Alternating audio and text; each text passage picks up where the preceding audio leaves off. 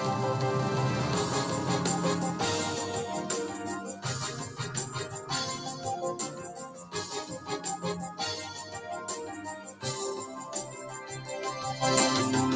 the new episode of the FPL Insider podcast. We're only a week into the new season, so just going to be a chilled podcast, just have some jokes. This is the hot takes pod. So we're just going to go around. We've come up with some good football hot takes, and we're basically going to say our hot take and then kind of just debate it. So Piers, Thomas, any of you guys want to start? Yeah, definitely. First hot take, as we know is going to happen, is definitely the prediction that Man U is probably going to win the Champions League in the next 5 to 10 years. Even though Thomas said it about 3 years ago in Thailand. I mean, they're in a shitstorm of like an ownership situation right now. But I think all it really takes is just like. This just takes like a complete buyout, maybe a massive fund or, a Saudi group or something like that comes in and just reorganizes the whole structure of the club and gives them proper financial backing. Not up to the point of what Man City's been getting, but like I think something close to it. I mean, Chelsea's won two in 10 years. I think one is definitely attainable in 5-10 years time. I think that's just like they've got a good. Yeah, I mean, 7 years time. Yeah, I mean, like it's definitely attainable. They have a great manager in Ten Hag. I mean, yeah, rough first game in the Premier League, but I mean, it takes time to adjust, especially with the players he has right now and in that midfield.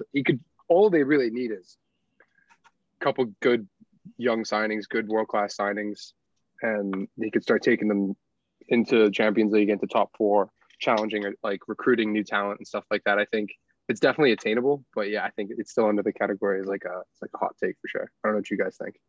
I mean, it's tough to say with United because like as much as it's a hot take right now in their current condition under the Glazers with their current players, yeah, the Champions League is completely unattainable. But there's a lot of chat recently right now that there's new buyers going to come in, and as we saw with the Chelsea situation, like there are loads of candidates that want to come in and buy big football teams.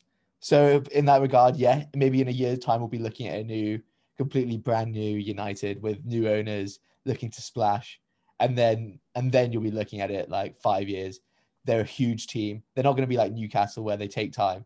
They're a huge team and they can literally look at someone like Mbappe. If they gave Mbappe 500k a year, sorry, 500k a week or whatever, 2 million a week contract, Mbappe could consider going to United because they're a big team. Whereas with Newcastle, he just wouldn't. So, yeah. I mean, definitely. Like on top of what Tom was saying, I just think sleeping giants don't lie for that long. Like it's been 3-4 years since they've really done anything, maybe a bit longer. When Mourinho was there was the last time they kind of did anything. Although it was a joke, in my opinion, even though people somewhat back him today, which is ridiculous to me. They won a Europa League. Not no. They won it 16, 17? Yeah, it was Mourinho. Yeah. I mean, that's like their last European trophy, yeah. Yeah. But, no, I think United at some point, like, I don't even think I think ownership's terrible, and it would be great if it changed, but I'm not sure it will. But I think generally, like, someone like Ten Hag is perfect. Like, give him time and, like, let him adjust to the Prem. He's obviously a brilliant manager, like, took Ajax so far and did extremely well with them while he was there. Plays great football that people will love. People will be interested in coming to United to play for Ten Hag. Like, under other managers that what we found out recently is his golden boy, Frankie, doesn't even want to come to United to play for him. Yeah, but that would he's at Barcelona. They're in a bad spot, a really bad spot right now. They've also haven't made any like reinforcements. So if I was someone else, I'd be wary of going to United right now as well. But I think in a year's time, like if he manages to get top 6, like even 6th or 5th, I think it'll be I think it'll definitely be progress, or at least he'll show like some sort of consistency and that they can get results. And they could just build off that, a bit like Arsenal with Arteta, because they were never perfect before. People were asking Arteta how and all this crap, and it's like you have to give time, especially to those kind of managers who have very difficult systems that people have to get used to, and especially guys that like a lot of guys in the United team are just not suited to that system at all. And so it's like a couple of transfers who come in who understand how it works, can help everyone else a bit. Can help everyone else a bit more. Jeez.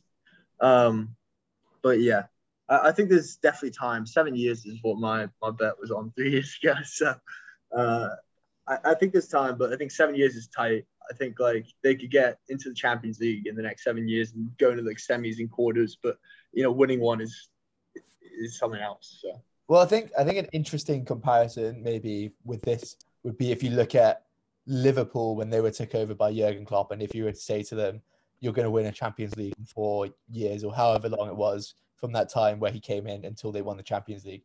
And you look at that Liverpool team and who was in that sort of 11 by the time they won the Champions League. They had Firmino, Mane, Matip, Henderson, and who else am I thinking? Henderson and Lallana was there, yeah. And then obviously they just needed a couple more reinforcements in Alisson and Van Dijk, and then they had this sort of Champions League winning squad. Whereas you look at this current United team, and who are the future Champions League winners? Sancho, maybe. Varane, maybe. Actually, Varane, of course, counts. Varane counts. He's won before.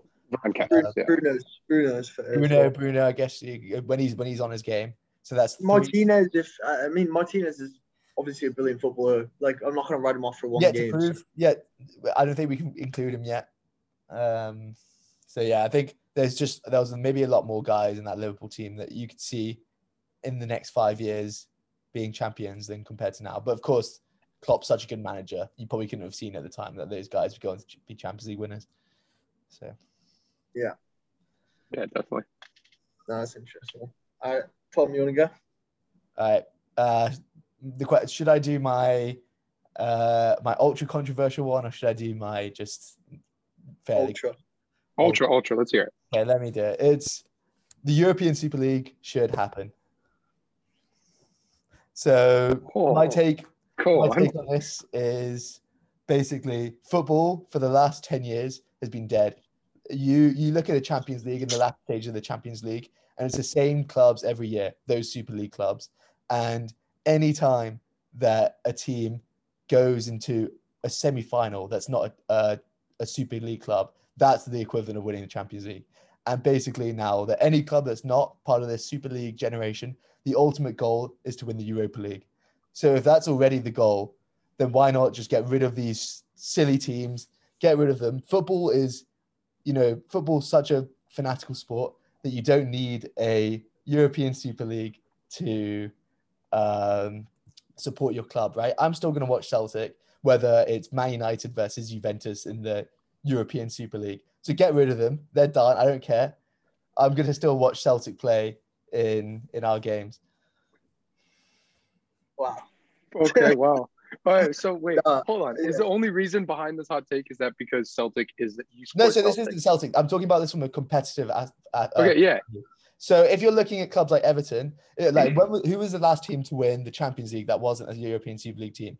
Porto in 2003. And football has changed so much in that time that it's not any team that's in the Champions League group stages that's not one of these European Super League teams don't look at it as they're going to win the tournament. They look at it as in maybe we can get out of the group stages, or if we finish third, we can win the Europa League. Yeah, I think that's just equal competition, though. That's the thing. Yeah, but the problem with the Super League is that, and you're comparing it to the Europa League and stuff, is that you're not really changing the competition. You're just like booting one of them out. You're just booting the big hitters. Yeah. It's instead than teams like Celtic, Rangers, and this isn't. Yeah, this is England, like Everton, Ajax, Benfica, Porto, whatever. Like, Anderlecht. I'm talking a lot of historical sides. I'm not talking about the Celtic was just the example, I suppose. I don't really think it solves that much. It's just kicking out the top teams and creating new ones. Like the same kind of. Now you've got a tournament named. You don't think that'll become corrupted as well? By what? By money again. Like people will just start investing if there's interest in it, and then it'll just become the same thing. No, but it's more. You have to change the structure. Already the NBA, say, that equivalent of where all the money and all the tourists and all the the fake football goes and all the commercial stuff goes. I mean, I'm not saying I'm going to die on this hill. Obviously, I don't truly believe I don't believe this to the T that I think the European Super League should happen. But there is an argument that it from a competitive point of view that it does make sense. I don't think so. I think you're just dividing. I just think you're just dividing football. You're not changing anything. What you have to do is change the structure. You're just pushing the same structure to a different area, and so we'll just have the same thing created in whatever, like with Ajax and all the other European teams that wouldn't be in the Super League.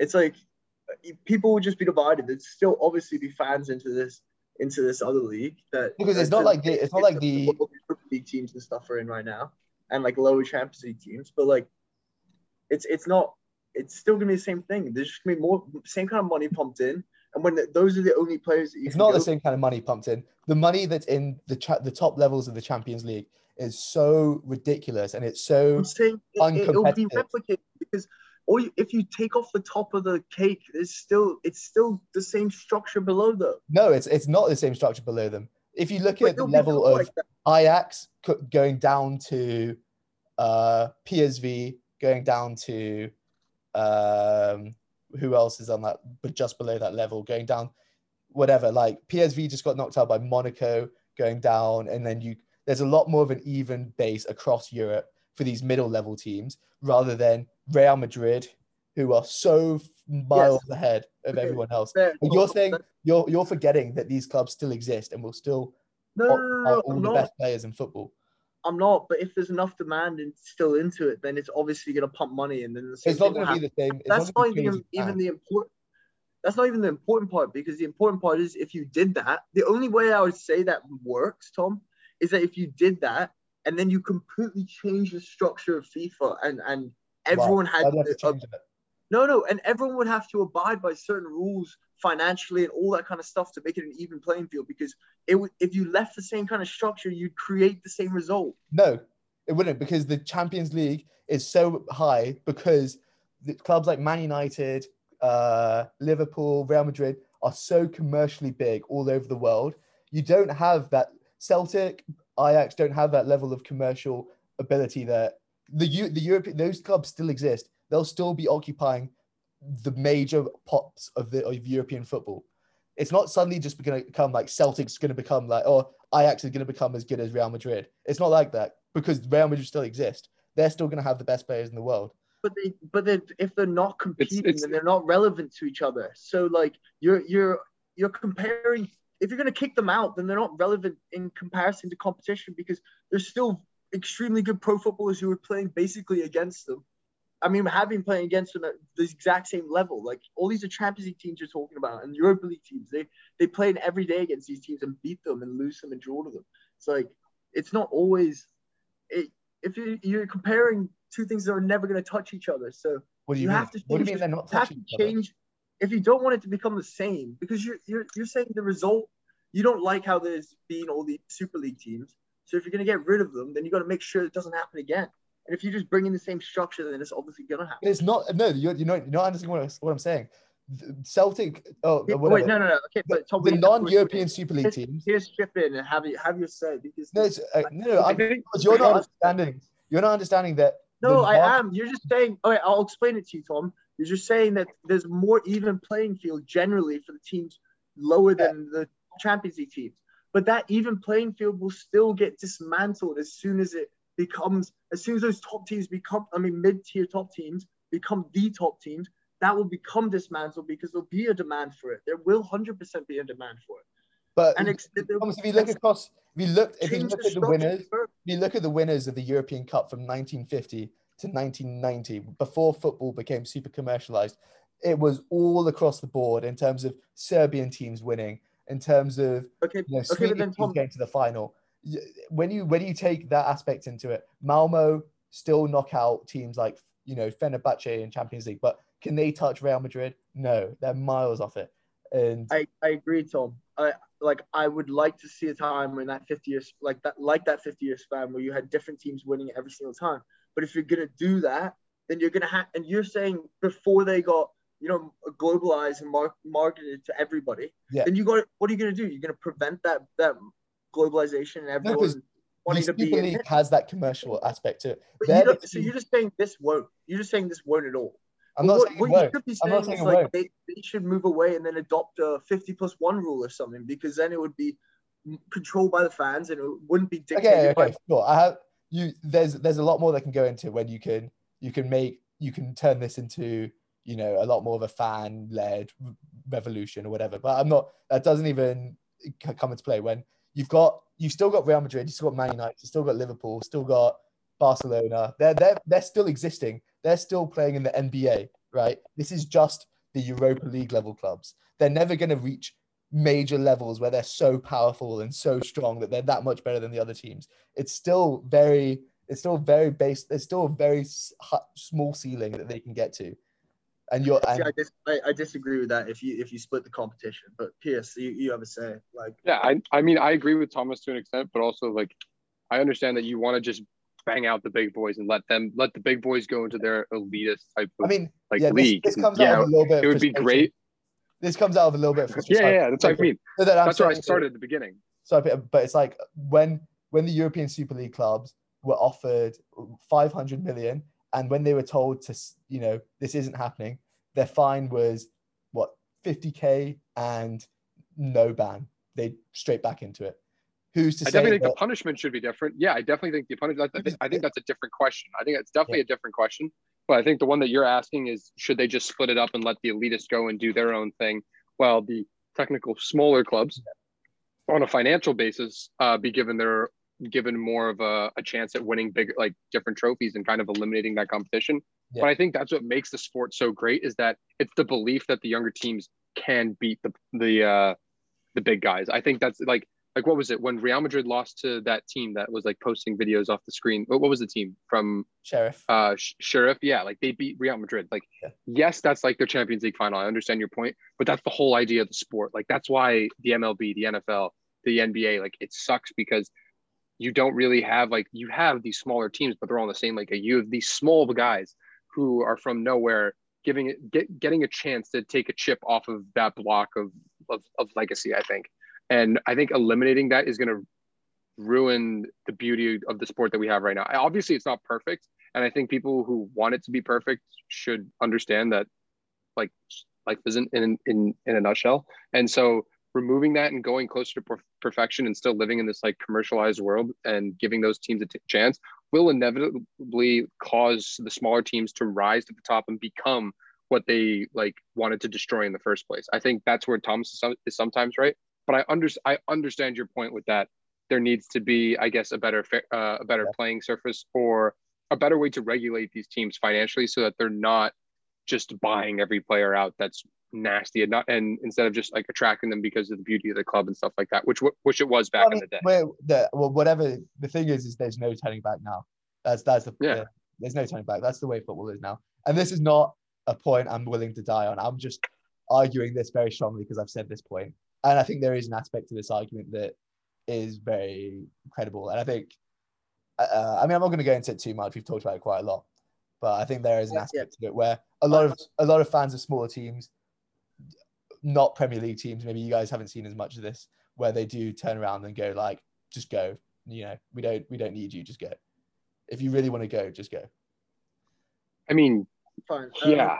My last, I'm just gonna say one last thing, and I don't think it's worth going on about, is that you won't change anything by cutting competition and putting it somewhere else. You'll only change it by changing the structure. And if the structure of football is changed, then your idea is, I think it's not a hot take at all. I think if you want to get rid of clubs who are about it, just the like building money and like not having any of that fan relation or like fans having a say and like they can just be bought by whoever and spend on whatever, then I think if you did that and built like a 50+1 rule and like owners would boot it out and all that kind of stuff, then I think that makes sense. Like you restructure everything and make it so teams can't just like go crazy on marketing and get pumped. Thomas, you're really overestimating the level of what football's going to be when the European Super League exists. I'm saying it's when at this point. I'm saying it's a when. And when Man United, Liverpool, you've got this European Super League. There's such a limited ceiling that the rest of football can have that you can't have.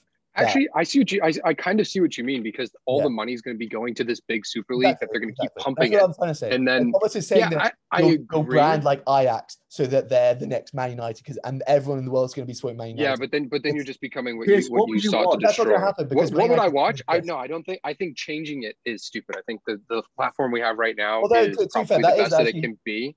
I didn't talk enough about. Pierce doesn't agree with me, and Pierce, you don't agree with Tom either. Then no, I know. I said I agree with both of you to a certain extent when I started. It's. I think right now you probably have the best way to prove competition in sport at the moment, having relegation and the option of these smaller teams making it. Like for example, I know we talked about Man United before, but like Man United were winning Champions Leagues in 2008 last time they won it, and they were in the final in 2011. And now they're struggling to even make it in the top four. I think that's kind of the beauty of the sport, is seeing some of these big giants fall. Yes, they're not Real Madrid, they're not Bayern Munich, they're not Barcelona, they're not those elite clubs in their leagues and in Europe. But I think seeing these teams kind of fall off, like Chelsea went from winning the Champions League, then a couple of years later down to 10th, and then to winning the Champions League 6 years later again. Like that's like a whole fluctuation in path. And I think yes, Chelsea is not like an elitist club like Bayern or Real or Barca and stuff like that, like those big three who stand out to me in my opinion. But I think it gives a chance for those teams to like have that competition and at least live on the dream that they can win those games. I think that's the whole beauty of the sport. So yeah, taking it away and making a Super League would be interesting, but I think in the end you'd have a smaller version of the elitist clubs within that lower league that is at the Super League. Yes, that would happen. We know that would. I think that's a guarantee, just based on you'd have smaller companies marketing it to it. You'd have ESPN only showing those games on there and stuff like that. Yes, and people would still watch both teams. That's both leagues, I guess, or both competitions. It would just be, it wouldn't be as enjoyable, but that's just me as a football fan. I'm not speaking for everyone. I think that's just right now is probably the best we have, unless UEFA comes in with like a salary cap thing, but that's so difficult to depend with all the leagues and stuff like that intertwined into it. So I think right now is probably the best option we have at the moment. Well, unless someone comes up with something that I have never heard about the fact that there's still other top 5 league teams that exist. So you get rid of these, and then you suddenly have a battle between, I guess, like Villa, your mid-range teams, Everton, I'm going to include. Yeah, but that's why it's still a battle at the top with these teams, because they're the best of their leagues. That's the whole thing. It's still good the gap between Aston Villa and Everton to Ajax and Porto is very, there's a lot more competition there between the money. I definitely agree so. And I think if you did give them their own elite league that they could be featured in, or just minus the elitist, I think that they could rise and become like a younger brother or younger sister of the clubs that they kicked out originally. Okay, so I think we can actually come to some middle ground here that we're all going to agree with. I think my personal opinion is that the European Super League will happen at some point, probably in our lifetime. But let's say, okay, it does happen. I think what we can agree on is that if it does happen, if football restructures its way so that you have this sort of 50+1 rule all across football outside of the Super League, and you restructured it in a way that you turn football back to what it was, where, the fans are very much involved, the culture is very much there. And then you have this like rebirth of football outside of the European Super League where people can feel like they're involved. Then I think that would be a good thing for football. Yes. I agree with that. I agree with that. Okay, good. Okay. Thomas, do you want to say your point? So I was going to do a player one and then a team one. Which one? Let's go for a player one. We've talked a bit about our teams. Yeah, we've talked. Yeah. So I think this season, if KDB stays completely fit, I think he gets 35 goal involvements in the Premier League, not across. In the Premier, I mean, not a total and hot goal take. involvements, because Honestly, I think he'll hit 20 assists, and break the record. Is that the record? 21's record? 20. Yeah, who was it? Who's, Yeah, I think he'll hit 20. Henry got- And I think 14 goals or so, but 15 goals is not too far stretched. I think he'll end up more around. He's playing as a second striker at least Thomas, so far. I And I just think you're saying if fit, he'll get. I just think he'll blow that it's out not the that water. ridiculous. I think he'll blow I mean, that out the water, bro. Look at this. It's like, yeah, of course. If De Bruyne plays 38 games, I completely expect him to get that many goal involvements. Like I can't even argue against it. No, I don't. yeah. Like, Well, no, I mean, Tom, who scored Tom, who scored the most goals in a Premier League He's season? hit 36 once in his career. Alan Shearer, right? He's hit 36 once in his career. Yeah, but Tom. you're saying if he stays fit and look at his minutes. Yeah, but that's not that. In the last 2 seasons, he's at 18 and 23. Not even close. Like, not even close. So 18. it's like 30. I'm saying he's going to get 35. That's not a. I don't think it's really that bad. But whatever. I don't know. I struggle to disagree. I don't know. Well, just think about who he has playing up top. Who scored the most goals in a Premier League season? Alan Shearer, right? Yeah. Oh, actually, no. He's got Then.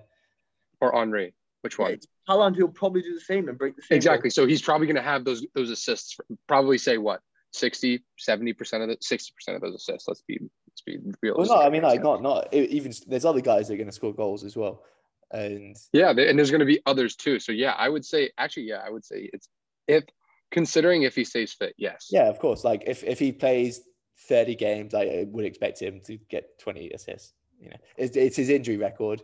He's gonna get Champions League rotation, of course, but you're saying stay fit, and it's impossible to predict how many minutes he'll play this season. Yeah, Right. I mean, all right. that was pretty fair. Hold on, Tom. I can't even say anything. Great. Brilliant. I mean, I don't think it's that obvious, Tom. Like you're saying. Saying for a player that's done it once in his career, and the one time he did in his career, he broke the assist record at 23, and he was unbelievably good. Like I know, but just the form he's been on for the last 6 to 12 months, plus you add the best striker in the world, arguably, and it's tough to disagree. I mean, why don't people have him on fantasy? Like that's the thing. Like, okay, I mean, we can talk about it from a fantasy perspective. Why don't people have De Bruyne? Like, why not him and why Salah? Like, yeah. I mean, I guess you'd say that it comes down to 6 points for a goal versus 3 points for a goal. I was just about to say that. It was about the way that they tallied the points. I think if they were equal, I think it would be just as good of an option. Salah gets 23 goals and 13 assists, whereas De Bruyne gets 13 goals and assists. Yeah. So that's why people pick Salah. Also, 0.5 more for what? That's if he's going to get 1 point extra. For every, so if they got 35 the same and like Haaland did it like 23 and 12 and Salah did it 20 and 15, yeah, it would be what, 8 points? Is that wrong? If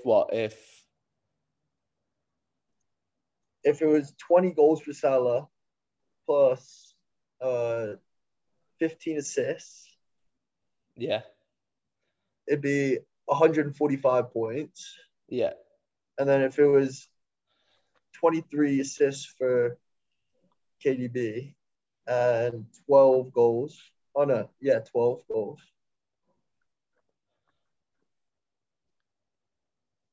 It'd be I did the first one wrong. No, but even still, like in that order, you still get more bonus points for goals and then that adds up. The only way it would be they would take KDB over it is what Tom said, is if the points were given the exact same way. And I guess you just have to take. Would it be more of a hot take to say that KDB is going to beat Salah for goal involvements this year? Okay, I mean that's a better one, yeah. I mean, let's move on. I mean, yeah. Okay, Piers, what's your other one? Well, I guess I'm gonna stick with the one that I said from the start, is that that an American will win the the Golden Boy Award in the next 15 years, and or you could switch it to an American will win Young Player of the Tournament in the next 2 World Cups.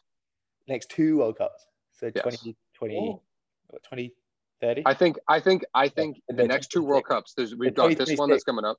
So 2026. 2026 is in the US. Yeah, So someone's going to win the Young Player of the Year at and that. it's going to be an American.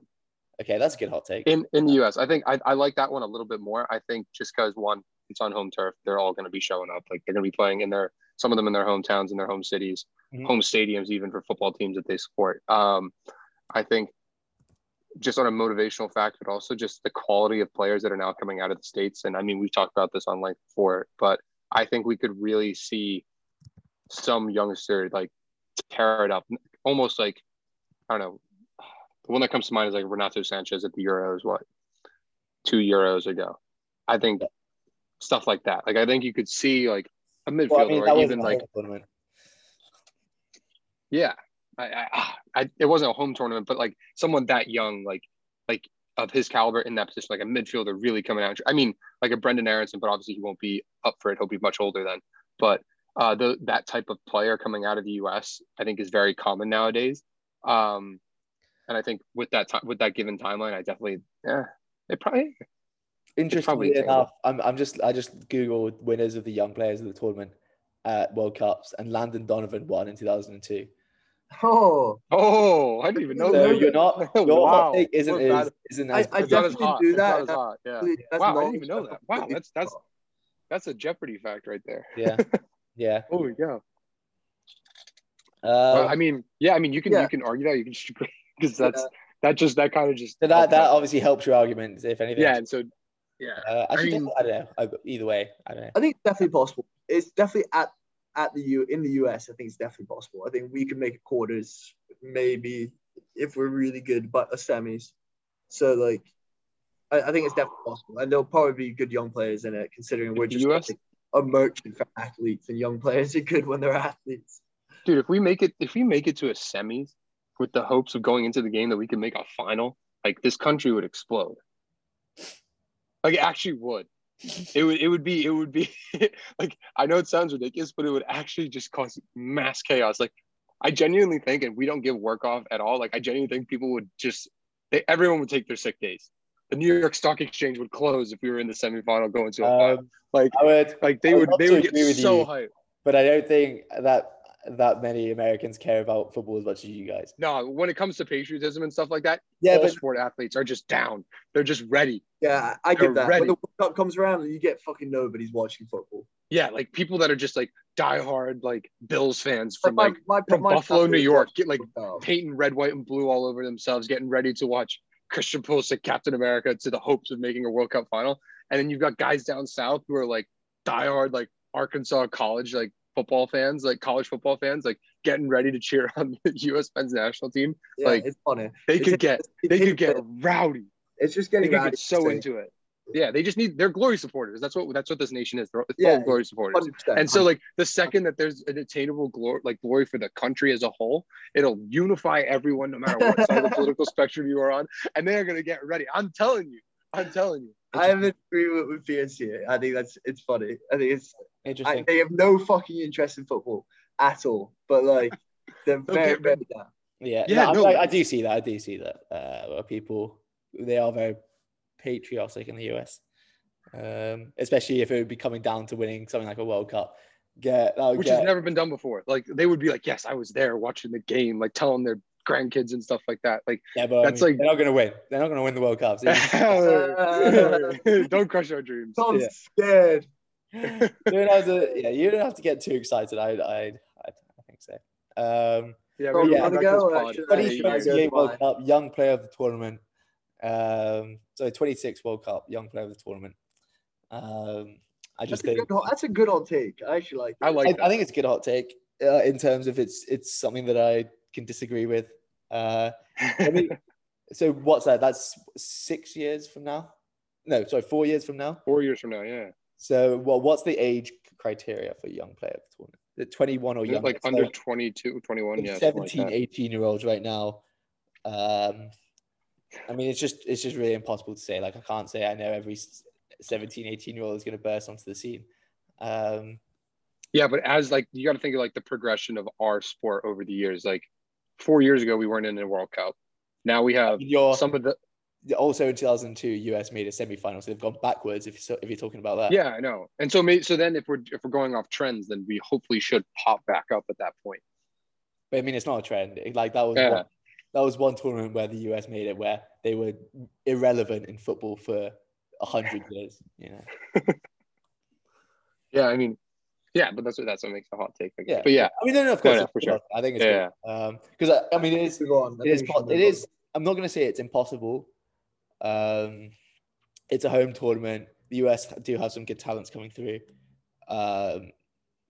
But yeah, like Paxton Aronson could be the young boy. Yeah, like actually, like I honestly name him Paxton Aronson. Everyone says he's Brent. Everyone's in the like Philly Union Academy or like Philly area. They always say he's better. Like he's just a better player. Like throughout his whole academy like time and stuff like that, he was just a better player than his brother was. And his brother's already gross. Doesn't always mean everything, but if we're talking about the greatest American footballer of all time, Christian Pulisic. Landon Donovan. Christian Pulisic. When he was coming through and touted as the absolute Messi, what was it again? The LeBron James of soccer, right? He broke through in the Bundesliga, and his 4 seasons in the Bundesliga were 2 goals, 3 goals, 4 goals, 4 goals, and then he went for 16. So what a beast! What a beast. I mean, to be fair, he's a great player. I'm not saying he's a bad player. At Chelsea, he's playing out of position. Player, but to say that this guy is the GOAT of US football, and that 4 years it's going to be as good as him. It's in the real context of things, Pulisic is a good player, but he's not anywhere near a world-class player, which you need to be to win a young player of the tournament at a World Cup. He's not our best player. McKennie's our best player.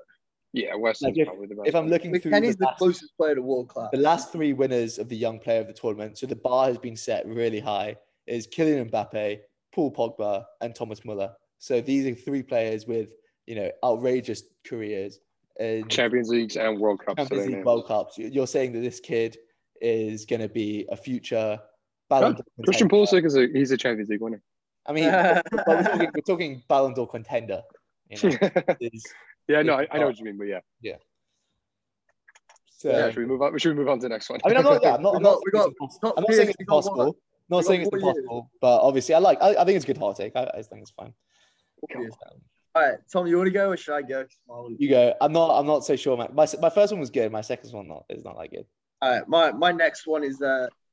I mean, it's okay. It's not even extremely, but I think one of them makes it extreme. I think Brighton and Arsenal will finish ahead of Man U and Chelsea. I don't really care what order it is of like Man U and Chelsea being 6th and 7th, and Brighton and Arsenal be 4th and 5th. Brighton and Arsenal ahead of Man U and Chelsea. Okay. Brighton's out here. I mean, Arsenal to be ahead of those could happen, but Brighton's good. Brighton's a good show. Yeah, I like the thing is that I think Brighton can finish 4th or 5th if Arsenal are the ones pushing for it. That's why I'm saying together. I think those two could very much go out for 4th, and I think Man U will just take a bit of time. I think they're going to play decent, but I don't think they're going to do much. But Chelsea, I just like Tuchel just seems so like annoyed, and I'm not gonna lie, your attack is so toothless. Like unless teams like somehow play stupid football against you and let Sterling operate in tons of space, then you're just never gonna beat people. Like you might play decent against a good team, in my opinion, but against all the weaker teams, they just need to sit in. Like we sat and we barely like took on really bad. I mean, we're a terrible team at the time, right? We've made a few transfers and might be okay in a couple of weeks, but we're terrible right now. Yeah, but you got to think. It was just whipping crosses into Kai Havertz, who's scared of having a ball, and fucking Sterling and Mount. It just doesn't add up. I agree with you on that. I really think that we're coming either 4th or 5th this season. Possibly could be lower. I think wait until the window. If we sign a center back in Fofana, we get a striker in Aubameyang. I mean, if we get De Jong, that changes a lot, I think, moving forward. I think it's just because he's one of the best young midfielders in the world right now. But yeah, I think what could happen is that we sit very mid-table-ish at the start of the season, and Tuchel kind of just gets a shock that like he needs to switch it up. I think because the 4-3-3 isn't playing to the strengths of the players that we have. And if we don't bring anyone in, he's going to have to change because it's just going to be a broken record all over again. It's going to be the same thing every game. And he's going to get the pressure from Todd Bowley and his consortium. And because we don't have any internal pressure at the moment, Bowley got rid of all the like internal structure that we used to have and replaced them with nobody. And so we could sit mid-table below top 4 for a very long time, and then he might switch it and it could work, or it could just completely backfire and then he's gone, like, which could very much happen too. Yeah. The main reason I say it is I think Tuchel will go for personal reasons and for like probably results reasons. He'll probably leave the club at some point this year. Because he just seems pissed off. He just doesn't. Well, he's playing the role of director of football right now because him and Todd talk daily about transfers and stuff like that. And he's said in interviews he likes just focusing on the footballing aspect of just coaching the team. Like, he just wants to be the coach. He doesn't like.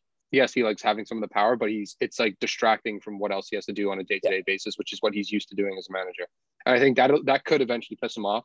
That's why I think that the place that we're in at the moment is just such a sticky situation because we have this money and we're linked with every player, and it's becoming such an issue being like, oh, who's going to sign who? And he's getting asked in press conferences about, are you signing this player? And he's technically the one in charge of it. And he doesn't really want that pressure. He kind of like, okay, I'll give you a list of players, see if you can sign any of these 5 guys. And if you get one of them, he'll be happy. That's what he's kind of used to as a manager. And I think most of them are. He wants the director of football to come in and be like, okay, I can only get you X, Y, Z. And he'll be like, I'll take Y. Yeah. Pierce, I think you have to, if you're not going to bring in a striker, I think you have to incorporate Broha because that's expanding on that point. Like, incredibly predictable. And maybe go back and play a 4-2-3-1 and just kind of use him as your main striker. He's clearly a player. We know that. Should we? I mean, should we move? Yeah, but that's off topic. Yeah, we're getting. But yeah, also I think with Newcastle, I think they're all going to challenge for 7th or 8th, or even 6th. So I think there's going to be a lot of mixed results this year where I don't think the last couple of years is going to represent anything this year because I think there's good 8 to 9 teams that can challenge, and then there's another 4 to 5 teams that can upset teams quite easily. So I want to talk more about the Brighton shout because I think that's the biggest of the hot takes that you've said. So I think Arsenal to finish above Chelsea and who'd you say, United? Like that's possible. I back that to happen. But Brighton, you're saying, is going to be in the Champions League battle, right? Yeah. I mean, who else would it be if you don't think Brighton? If those 2 teams are outside the top 5. I mean, it doesn't have to be a battle. It could just be a top 4 going off on their own. Yeah, well, I mean, honestly, I just think Brighton have made decent signings. They're a bit like nobody signings, but that doesn't mean they're bad signings. Like, they're just people they're just not big names, but like they've obviously done well already. They had a very good win against Man U. They won't play Man U every week, so it won't be that easy. But they have 3 pretty decent strikers up top. Danny Welbeck looked ridiculous, so he'll offer a good support this year when he needs to.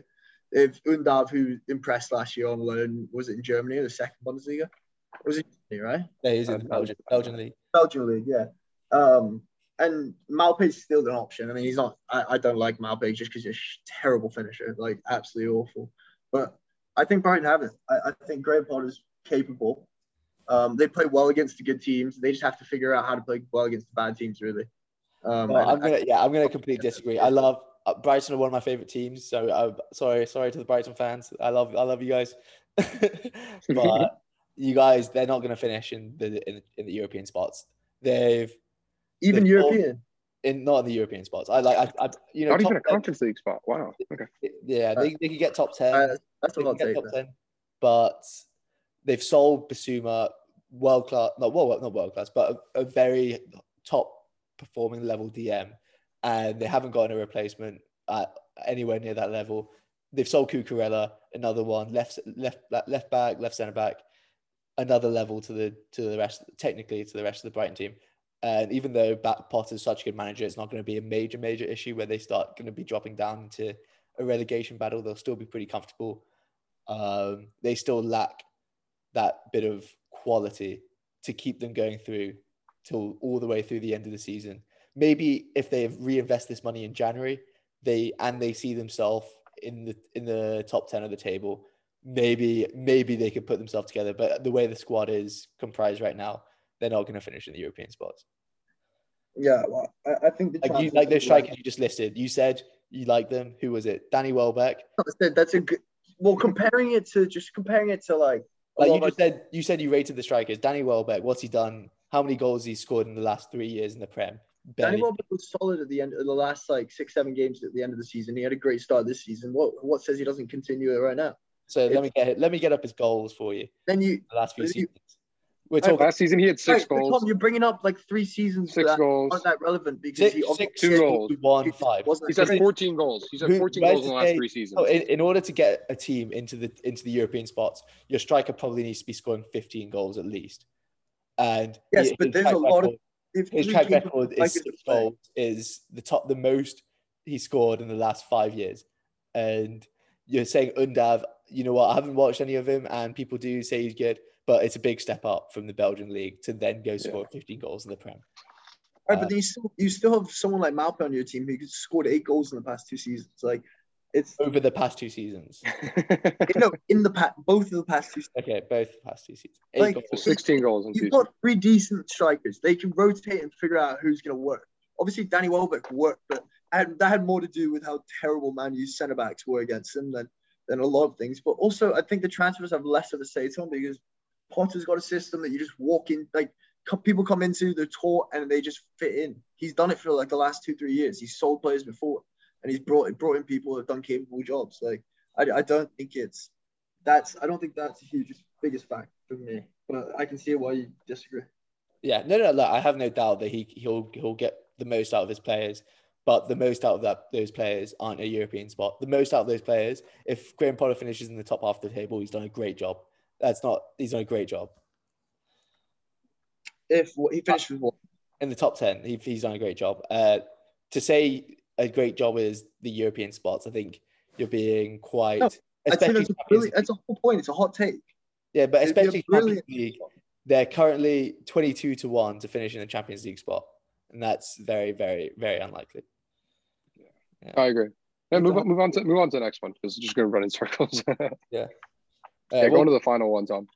Okay, mine was Celtic and Rangers. If you stick them in the Prem, they'll finish in the top half.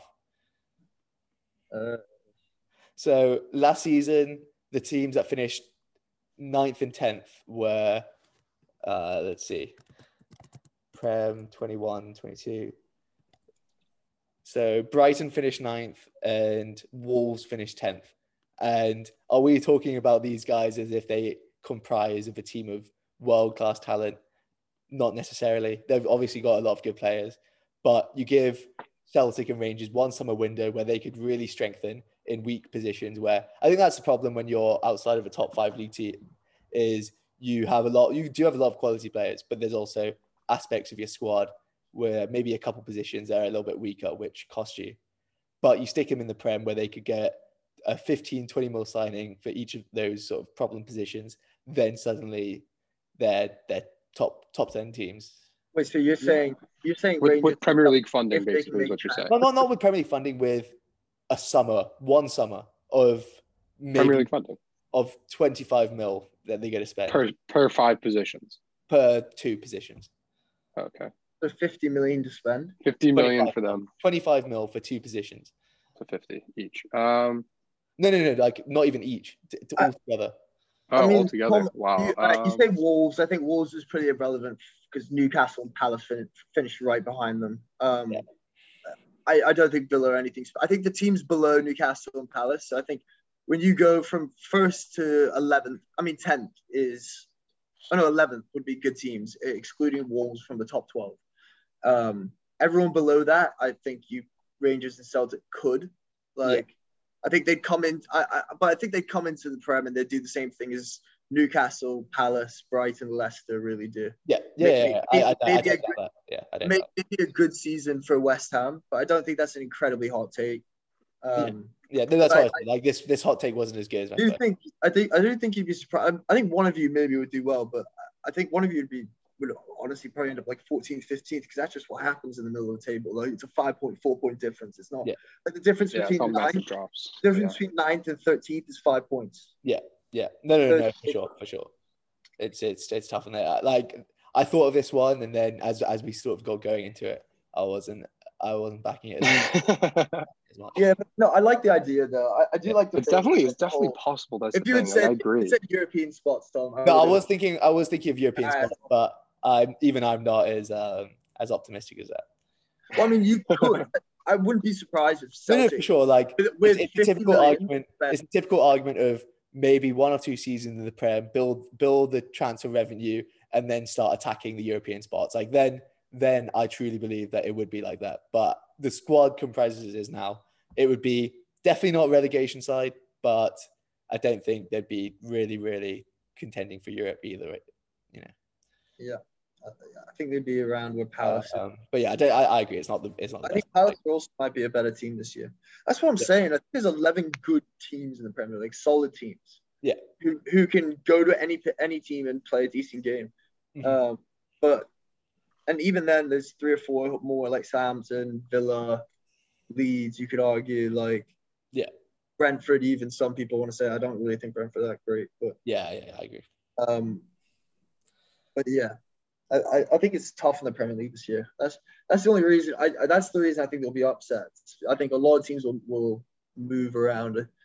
I don't know. Chelsea, I think it's just good. I'm predicting like a meltdown at Chelsea for some reason. I just am. It just feels like it's going to happen. And I just don't think Man U special. So. It's one of those things where like the signs are all there at Chelsea that there is a potential for a bit of a meltdown. And Chelsea have in the past as well.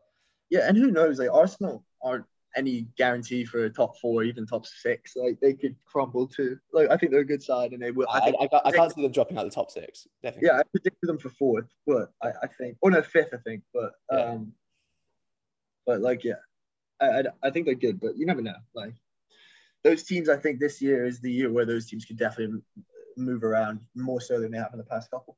Yeah, for sure. Perfect. All right, awesome. So that's our hot takes. I think we started strong there and then maybe sort of fell off. Yeah, we went a couple of times, but I guess that's what a hot take does. That's a hot take. It gets you going. It gets you going. Sometimes it's tough to back up because it's a hot take. There's a reason they're not widely spread opinions. Yeah, definitely. But yeah, good pod. Good pod. All right.